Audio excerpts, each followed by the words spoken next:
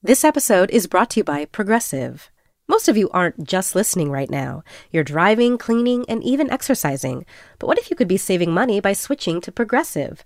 Drivers who save by switching save nearly $750 on average, and auto customers qualify for an average of 7 discounts. Multitask right now. Quote today at Progressive.com. Progressive Casualty Insurance Company and Affiliates. National average 12-month savings of $744 by new customers surveyed who saved with Progressive between June 2022 and May 2023. Potential savings will vary. Discounts not available in all states and situations. Today's episode is brought to you by Empower. It doesn't matter how much money you have, we all have money questions. Empower is here to answer those questions so you don't have to worry. Take control of your financial future with a real-time dashboard and real-live conversations to empower what's next. Start today at empower.com. Listener supported. WNYC Studios. Hey, Lulu here. Whether we are romping through science, music, politics, technology, or feelings, we seek to leave you seeing the world anew. Radiolab adventures right on the edge of what we think we know, wherever you get podcasts. This is the New Yorker Radio Hour, a co-production of WNYC Studios and The New Yorker. Welcome to the New Yorker Radio Hour. I'm Parul Sehgal, sitting in today for David Remnick. Later in the show, I'll be talking to the author of Braiding Sweetgrass, a book about nature and our place in it, a book that over 10 years went from word-of-mouth cult favorite to the bestseller lists. But we're starting the show today with a different kind of story about the environment. My colleague, Dhruv Kular, writes for The New Yorker about medicine and public health, and he's also a physician practicing at a hospital here in New York. Dhruv has been reporting on heat, what it does to us, and what it's going to keep doing as temperature records keep breaking. 9. Got it. All right, we're going to go up in 20 seconds. There are people in the world who set up labs to test how the human body reacts to all sorts of things. They can analyze your endocrine system when you produce the lactates that'll slow you down. Nice work, nice work. And there are people who agree to get their bodies tested, like me. Let's go, Dhruv, let's go. Looking strong. I'm Dhruv Kular. I write for The New Yorker, and I'm a doctor.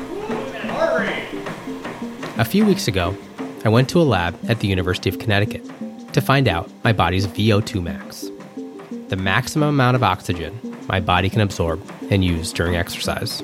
Yeah, so we're watching 2 lines on the graph, and right now they're starting to plateau. I'm on a treadmill hooked up to all sorts of sensors, and I'm running hard.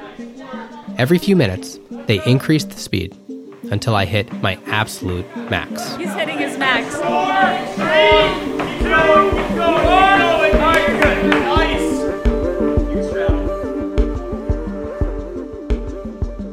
The UConn lab is particularly interested in 3 populations: athletes, soldiers, and laborers, like construction workers. As a result, they're increasingly interested in how the body reacts to extreme heat. I'm going to be walking basically on this treadmill for the next 2 hours in 104-degree heat with 40% humidity. They're going to be tracking all sorts of different metrics. UConn's heat lab is an environmental chamber that can take you from anywhere near freezing to 120 degrees. The longer you stay in there, the worse it gets. You know, it feels basically like I'm in a sauna at this point. Just feel extremely puffy everywhere. You'd have to cut my finger off to get my wedding ring off right now. And then it got even worse. I have a headache, and I can't even imagine lifting boxes, working outside for hours in this type of weather, although, a lot of people... The UConn lab is working to understand how these conditions impact people who have no choice about spending hours in extreme heat. The U.S. military in basic training, or farm workers at harvest time. Go ahead, hold on to the treadmill and press stop.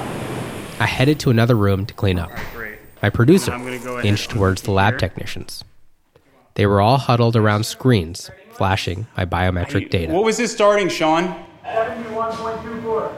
So he lost a little bit more than a kilo. So a little bit more than 2.2 pounds in that 90 minutes of walking. Of water. Yeah, of sweat. Isn't that crazy? It's a lot. That's probably why he's not feeling so good. I was surprised at how long it took for me to get clear-headed and feel hydrated. We just made sweat soup. So we took him, placed him in here. We took 2 gallons of distilled water, and we went through every body part. So we started with his hair, his face, back of the neck, his armpits, and we had him wipe everything as we were pouring the water over him.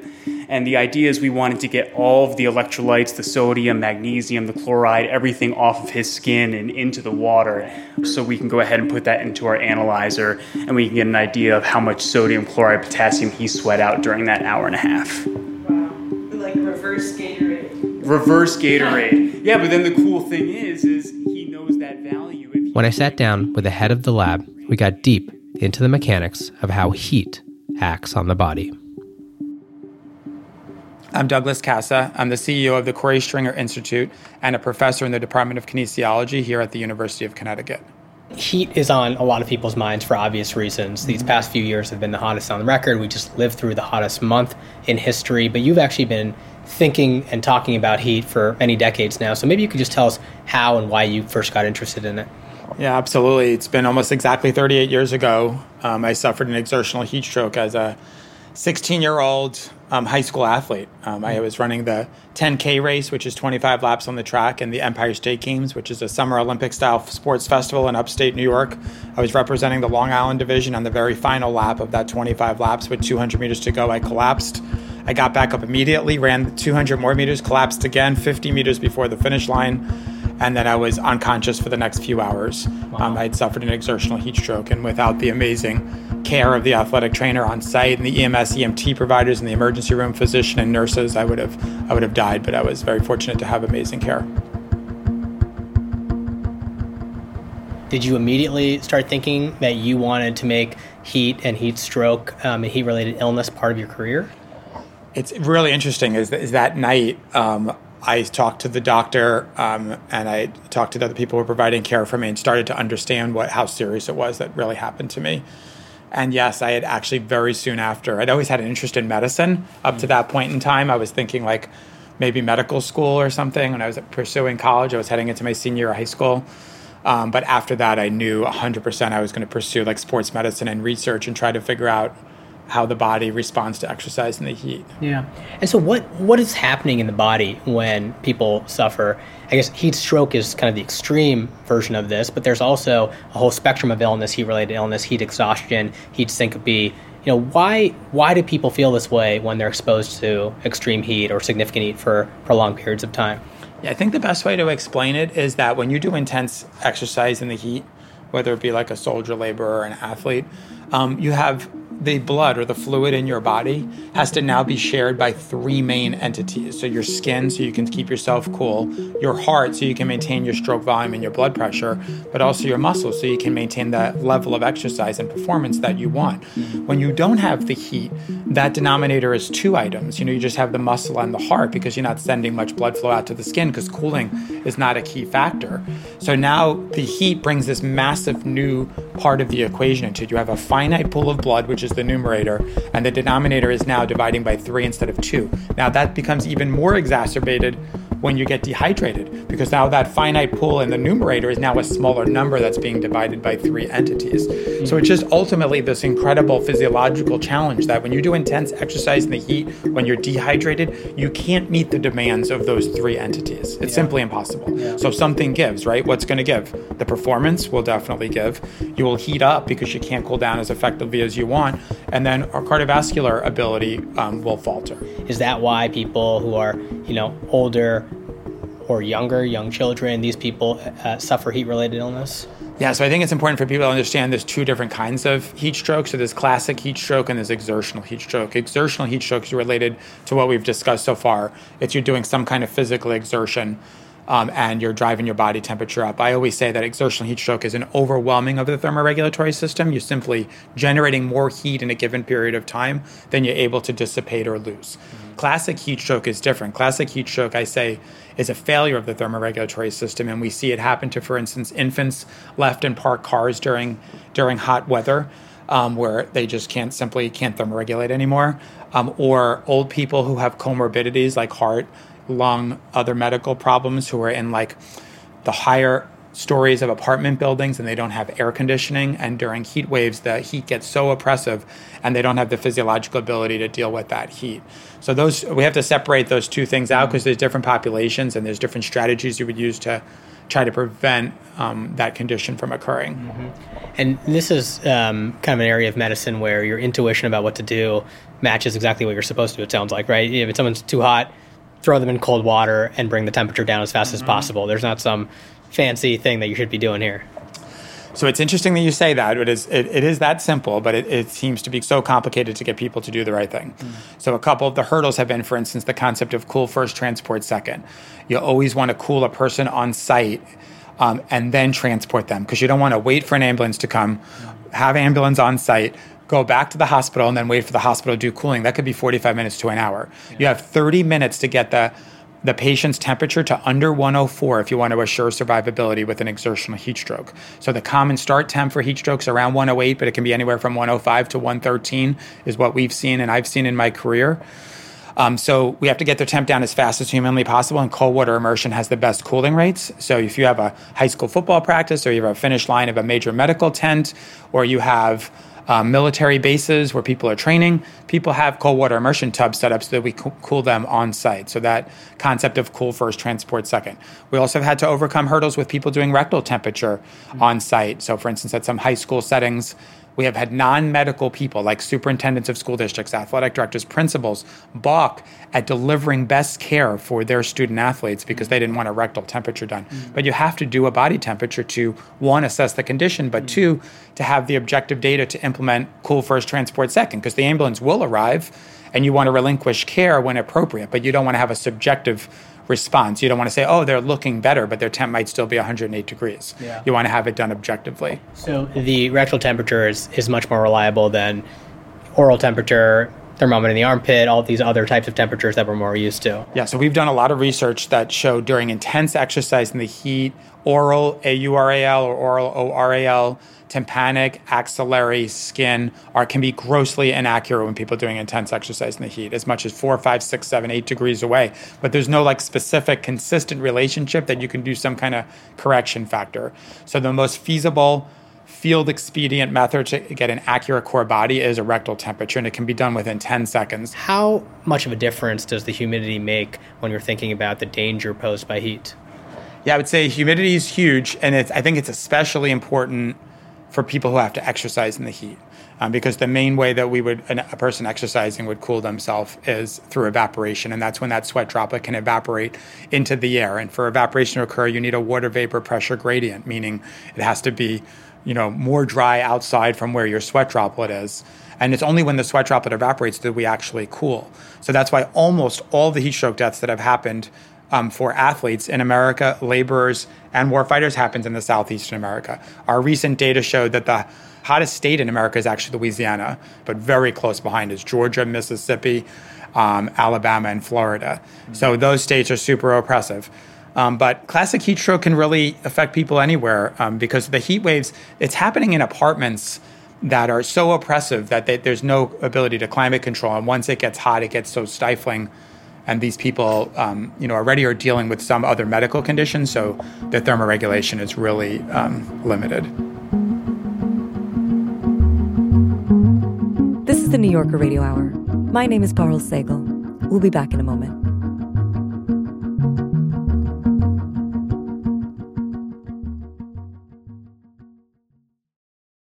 WNYC Studios is supported by Lincoln Financial. The questions around retirement have gotten tiring. Instead of, have you saved up enough?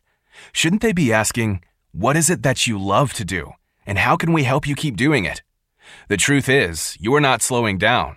So your retirement plan should be more of an action plan, a hiking plan, a music plan, a sailing plan. The point is, whatever you're passionate about, we can help make sure you never stop.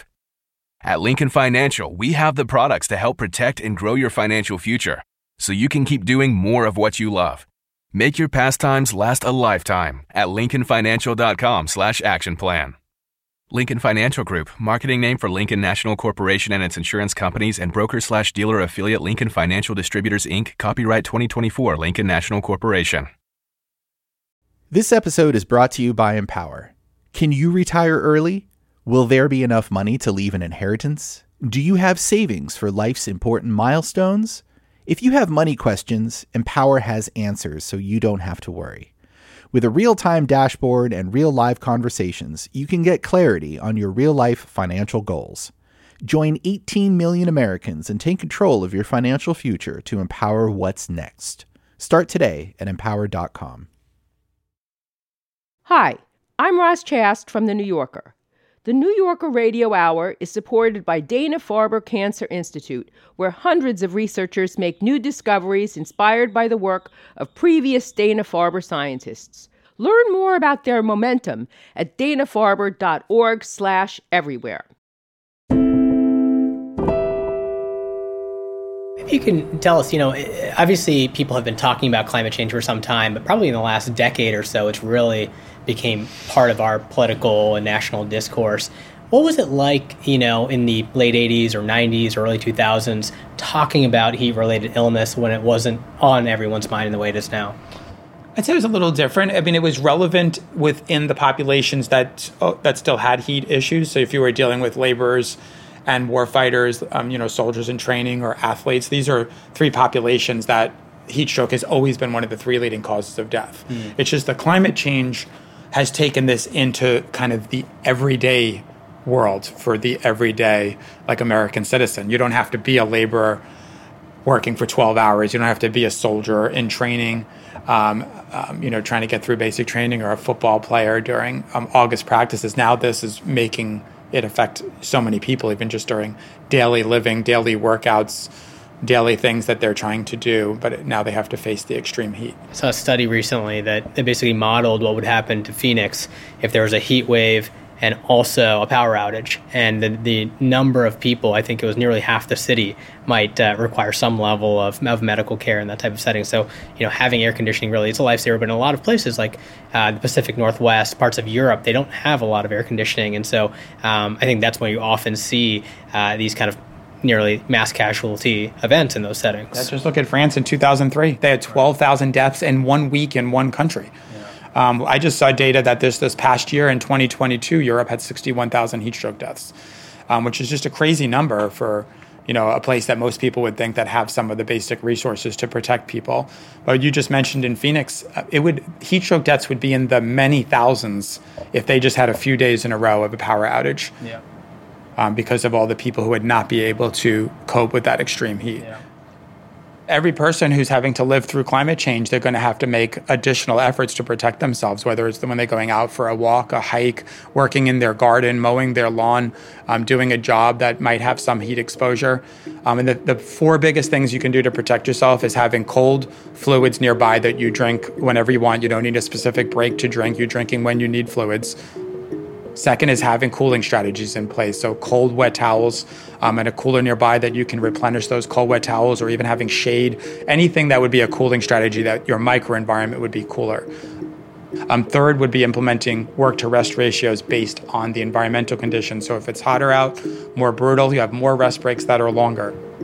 And fourth is heat acclimatization, using that first week or two of heat exposure to phase in the intensity and duration of activity so that your body can develop those the better physiological responses.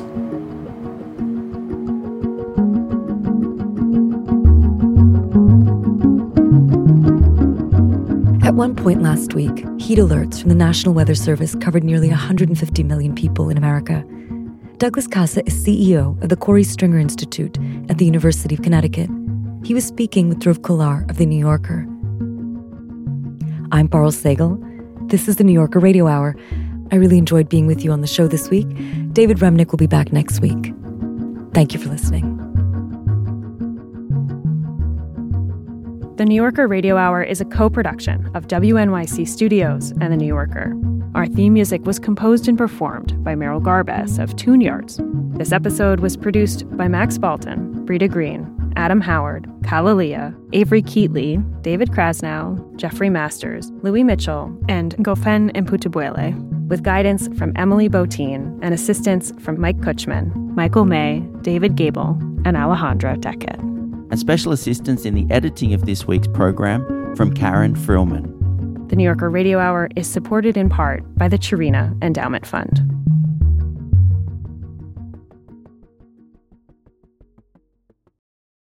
This episode was brought to you by Empower. Are you ready for life's important milestones? What will your retirement look like? Do you know your net worth? Empower can help answer your money questions so you don't have to worry. With a real-time dashboard and real-live conversations, you can get clarity on your real-life financial goals. Join 18 million Americans and take control of your financial future to empower what's next. Start today at empower.com.